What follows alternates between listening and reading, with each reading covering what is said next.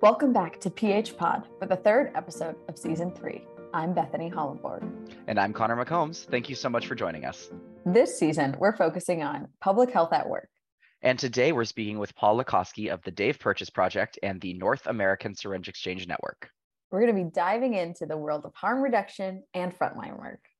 Can you go ahead and introduce yourself for our listeners and tell us a little bit about what you do? Okay. My name is Paul Lukosky, and I'm the Executive Director of Dave Purchase Project, and we run the Tacoma Needle Exchange, which is the first legally sanctioned syringe exchange in the United States, started in 1988 by our founder, Dave Purchase. We also run the North American Syringe Exchange Network, which is better known as NASN, which is one of the largest distributors of harm reduction supplies to SSPs in the United States, Virgin Islands, and Puerto Rico. Would you mind defining harm reduction just super briefly for some of our listeners who might be less familiar? So harm reduction in reference to drug use is a philosophy really about reducing the harm and suffering that individuals who use drugs experience. It's a very pragmatic approach. It does not condone drug use. It does not condemn drug use. All it's interested in doing is reducing the harm and suffering caused by drug use. So you've been working in public health for over 30 years. Yes. How has the stigma and attitude, how have they changed around syringe access and the work that y'all are doing? In the last 30 years, there have been significant changes for the better with regards to syringe exchange. There's a general acceptance that it is a legitimate public health practice. Early on, it was not really considered that. I think part of that general acceptance comes from the huge amount of research that's gone behind syringe exchange since it started nearly 30 years ago, doing work to substantiate the positive public health benefits of syringe exchange. Among the general population, syringe exchange is more widely viewed as widely acceptable. But in terms of stigma, particularly illicit drug use, in the United States is still really, really prevalent and damaging. And the kind of manifestations of that stigma, both in internalized stigma as well as exogenous stigma, really manifest themselves in terrible health outcomes for people who use drugs. It is unrecognized by folks. And I'll give you an example. We have a wound care clinic on Fridays at our syringe exchange, and people can come in and get their wounds treated for free. We did that because we saw that as a need. And the reason it was a need is because people who inject drugs, especially people who don't have access to clean and sterile equipment, end up with a lot of skin and soft tissue infections, and they turn into massive abscesses. But the folks that we were seeing, as horribly painful as these things were, still would not go to an emergency room to get these things treated. Often what would result is it would go on and on until the person was non-ambulatory and had to be carried into an emergency department to get their wounds treated. And they wouldn't go in because they weren't treated well the last time they went in. And abscesses and skin infections, they can get painful, especially if you let them sit for a long period of time. And so people were more willing to put up with having pain than going in and experiencing something that might be embarrassing or shameful or however they feel treated by that situation. They'd rather deal with letting an infection fester. Well, that's such a part of our healthcare system, I think. I mean, you mentioned this idea of deserving healthcare. They didn't feel they deserved it either from the doctor's perspective or from the patient's perspective. And that's such a sad thought in this system where the United Nations, I believe, has treatises proclaiming that everyone deserves healthcare. And it's sad to think that that's not something necessarily practiced here just because of how we perceive someone. Absolutely.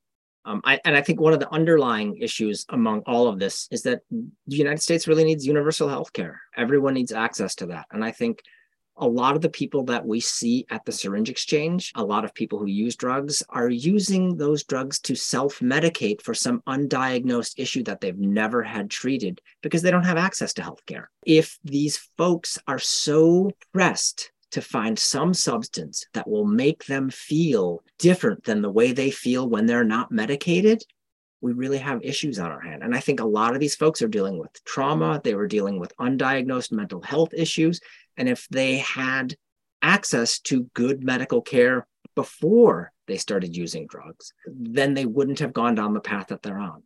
Now, I'm not saying that everyone who uses drugs does it because they're in a chaotic spiral and trying to self-medicate because they feel traumatized at some point. There are lots of folks who use drugs who are not in chaotic drug use spirals, who can control their drug use and who are perfectly functional in every way, but they use drugs. And we don't judge at the Syringe Exchange. If you come in and you're a weekend user, we treat you just the same as if you come in and you're in a chaotic drug use spiral. We ask you what you need. We give it to you. We ask if there are other services that you need. We'll connect you with those. No questions asked. Which feels like an important and key point of medical care, of public health, is that idea that your health is confidential to you and you shouldn't be shamed for having any kind of health issue or needing any kind of care. You wouldn't do that to someone who's on dialysis. You wouldn't do that to somebody who needs to come in for blood infusions or has COPD. But we do have this stigma attached to syringe exchange. We do have it attached to caring for skin and soft tissue infections that look like they're from needle use. Yeah, and particularly injection drug use, I know, gets quite a bit of stigma attached to it in healthcare, and even until very recently in public health efforts, which, I mean, going to the origination of where syringe exchanges came from, originated to help lessen HIV transmission, right? And other bloodborne diseases such as hepatitis. What are the main concerns now when it comes to harm reduction and needle exchanges? Is HIV still a concern? So yeah, HIV is still a concern. As you can see from the incident in Scott County, where there was an HIV cluster associated with injection drug use because they had no access to clean syringes. Former Vice President Pence reluctantly lifted that order after many, many people were infected with HIV due to that lack of services. So HIV is still a concern. Hepatitis is still a concern. Bloodborne pathogens are still a concern. So there's the kind of intrinsic value in syringes, which is, you provide people with sterile injection equipment. They are less likely to suffer from abscesses, from infections, from those kinds of things. But then there's the external value, which is if you provide something to drug users that is of tangible value to them, they will come in. And really, the biggest key, I think, for syringe exchanges is that we use the syringes to get people to come in, to build those relationships, have those conversations, keep them connected to networks so that when the time comes, if and when the time comes that they are ready to reach out for help, they know where to turn to. I think the biggest value that syringe exchange has is in keeping people healthy, alive, and connected to a network of individuals that they trust that can provide them with help when they decide, okay, today is my day. We are there to help them with positive change and provide them with the tools and the resources necessary to make those changes as they see fit. It's kind of fostering the trust that's been missing in healthcare settings for these people for so long. Absolutely. A syringe has a value, but the biggest value is in it is a tool of engagement to keep people connected and keep them alive and healthy until they make that decision that they want to make changes in their lives. So with syringes being a tool to keep people healthy, what is a common misconception that you experience or see around needle exchange and syringe access? Yeah, I mean, it's so there's a common misconception that I like to disabuse people of whenever I go to do a community talk, and they say they have this idea that all people who are living houseless and unsheltered are drug users and they deserve their fate, and that all people who are drug users are houseless. And anyone who's worked in an exchange for a while knows that we get people from all walks of life. We get people who come in just because they have to make a choice between purchasing their syringes and their insulin, and they can't afford both, and they need their insulin, so we can provide them with syringes. There are many different kinds of people that come into the exchange. They're kind of across the socioeconomic spectrum, but a lot of the people that we get are houseless or on the verge of houseless. So the idea that all houseless people kind of are drug users is completely incorrect. I love that you bring that up. So I'm from New Orleans, and I worked in resource connection for people who lived outside. But in New Orleans, we don't see it as big of a problem as it is up here in Boston. We're in the medical capital of the United States, and drug use is so closely tied to being unhoused up here. It's much more food. It's much more, where do I sleep? It's much more hygiene. Where can I go to the bathroom? How can I clean myself up? And those are the major concerns that we faced down there. Yes. We have ended in the last 2 years, have given out tens of thousands of dollars worth of just basic hygiene products so that people have a modicum of dignity in, living outside, living unhoused. So syringe exchanges in the last 2 years really have kind of by necessity become frontline housing resource service providers, or service providers for people who are living houseless. And we've given out a lot. We've engaged a lot of folks who are not drug users, but just living houseless and need hygiene supplies. And how has going through a pandemic and several other public health emergencies in these last couple of years changed harm reduction work? Yeah, there have been some good changes and there have been some not so good changes. I think that the work that syringe exchanges have done in the last 2 years, reaching out to hard to reach unhoused populations, has really reinforced among the public health infrastructure that SSPs are legitimate frontline public health service providers. They are not some fringe bunch of like nutty advocates waving around who just want to throw syringes off of fire engines and things. We are doing serious frontline public health work. And we always have been, but it takes this kind of enormous public health crisis to show that the people who are working at the 500 or so syringe exchanges in the United States, reaching out to populations that cannot be reached in other ways, are doing serious frontline public health work, and they deserve the support of the public health infrastructure in the United States.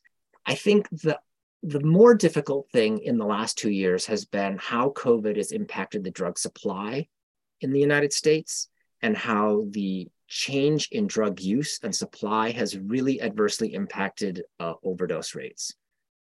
So the message for COVID is isolate, isolate, isolate. The message that harm reductionists give is never use alone, never use alone, never use alone. Because when you use alone, the likelihood that you will have an opioid poisoning or overdose and there's no one there to revive you is greatly increased. Pre-pandemic, we were looking at 65, 70,000 overdose deaths in the United States. We're already on track for over 100,000 this year. Isolation kills drug users. I feel like that aspect of isolation is one of those things we see, if you have a friend to call or help you and revive you, your chances are better. What are ways that we can improve for safety of people? Really, if you want to be safe, you need to do a couple of things. Drug checking, letting people know exactly what's in the sample. The next step would be safe consumption spaces. And I'm not saying just safe injection spaces. I'm saying safe consumption spaces, because injection spaces just implies injecting.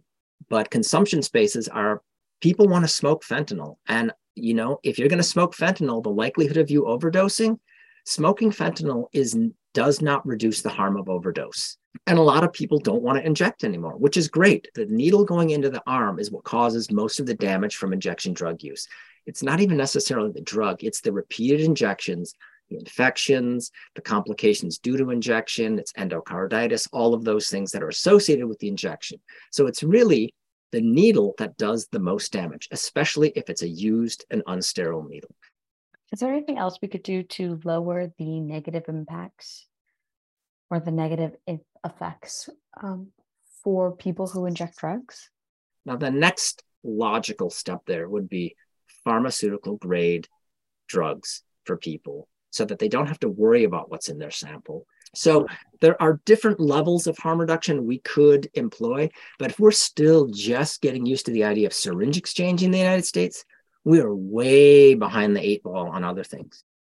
So I think everybody here in this room definitely supports the idea of prescription grade medication and safe consumption sites. But what do you say to people who think about this as enabling drug use or making people less safe because we're kind of encouraging the further uptake of injection drug use? If anyone argues against safe consumption spaces, the one kind of phrase I have for them is, no one has ever died from an opioid poisoning in a safe consumption space in more than 30 years. No one. So, you can argue all you want against safe consumption spaces, but the fact is they save lives. But what do you obviously have worked in this field for a long time. What do you see the feasibility of growing the existing harm reduction services, such as needle exchanges, such as Nason, into safe consumption sites? Into medical grade prescriptions, which seems a little high in the sky for the United States. I mean, the idea that marijuana would be legal when I was, a high schooler in the mid 80s would be astronomical. I would have said, no way, they're never going to legalize weed. Never. All right. And now as a much older person, I drive down the street smelling marijuana all the time going, geez, I can't believe I voted to legalize this stuff. And now there's a line backing up traffic trying to get into the Mary Mart, and I'm trying to get my kid to school and I'm stuck in a traffic jam for the weed shop. So the idea that we can't move towards liberalizing our drug laws is absurd. It's going to take a long time, though. I agree with you so much. I think it takes longer than you think it will. And unfortunately, amount of time longer. And with this taking longer, everything takes longer in our bureaucratic society. But drug use is something with so much stigma, at least it feels like it's something that has so much stigma around it. Now, in terms of general society, yes, injection drug users are looked down on. There's this kind of idea that, it's one thing to smoke a blunt. It's another thing to shoot up. I think that those are artificial constraints made by society. I mean, drug use is drug use. This idea that one drug is better or worse than another, it's a completely artificial construct. And I'm glad you've mentioned the different walks of life we kind of see people who use drugs come from, because obviously in our heads, since the war on drugs and a lot of media has very much villainized drug use, we have this idea of cleaning up the streets or getting clean, this imagery that is very demeaning and dehumanizing to people who are unhoused and people who use drugs. But because of that, there are a lot of people in the United States who don't think harm reduction is for them. They don't see the value of it. Working in the field, how do you convey to the people who don't view harm reduction as for them? How do you get them on your side? You have to have conversations with people who won't necessarily agree with you. I, accept every invitation to speak to a community group, and we have some uncomfortable conversations sometimes. And what I explain to folks is that what harm reduction really is, it's about alleviating suffering and helping people stay alive. And as a community, as a society, isn't that what we want? You make a really great point about one person suffering or one subgroup suffering affects the entire group, affects the entire nation, the entire society. Yeah, I mean, drug use is an individual activity, but the implications for illegal drug use or having drug use be illegal, the ramifications ripple out. And the external costs of the punitive approach that we take to drug use in this country are tremendous. In the billions of dollars a year, wrongly spent. They're wasted dollars. Of course, and that's money that could be going to education efforts, housing efforts, anything that would, instead of taking these people away from communities, lessen the burden and reduce the harm. And I'm not a Pollyanna about this. I'm very pragmatic. There are folks who, they are never going to be able to stop using drugs. And I think that a better approach to that than letting them kind of, continue to harm themselves and to continue to socialize the costs of their harm is to get them into a setting where we can help them moderate and control their drug use and reduce the harm that it causes to them and to society in general. Thank you so much for that. So with our theme this year being public health in action, what is some advice you'd give people who are looking to go into this field of work, into harm reduction? I think the most important thing is really just learning as much as you can about the needs of this population, so that if you choose to work with the population, you know how to engage them in a respectful and accessible way. I think that a lot of misinformation is not out of a malevolent approach. It's because people just don't know how to engage with this population. So educating yourself on drug policy in the United States, educating yourself on the health needs of drug users, and how to approach that. A great way is to volunteer at an exchange. There are many different things. I don't have a degree in public health. I'm an accidental public health person, but I've always been a very deliberate anthropologist, and that's what my degree is in. I'm a cultural anthropologist. I was biological anthropology. Okay. Yeah, there are many ways into public health work that don't start with a public health class. And, I know a lot of folks doing, research in public health who are not public health workers, who had no intention about doing this. It's something they got connected some way, and this is the direction they've been going for a long time. I feel like what I'm hearing here is all roads lead to public health. For me, at least, all roads led here. Well, we really appreciate you meeting with us today. We have one more question. Yes. Sure. So this is something we do with all of our guests. We ask you to tell us a short sentence. So it's essentially leaving our listeners with something that they can hold on to, something they can really remember. How do you say a lot by saying a little? So what, Paul, is your short sentence? Don't be afraid to have conversations with people who disagree with you. Wow, that was beautifully said. Thank you so much, Paul, for your time. PH Pod is brought to you by the Boston University School of Public Health and Public Health Post, which informs and inflects the broader conversation in health and social justice. Every day, we feature new articles about the health of the population. Join the conversation by following us on your favorite social media.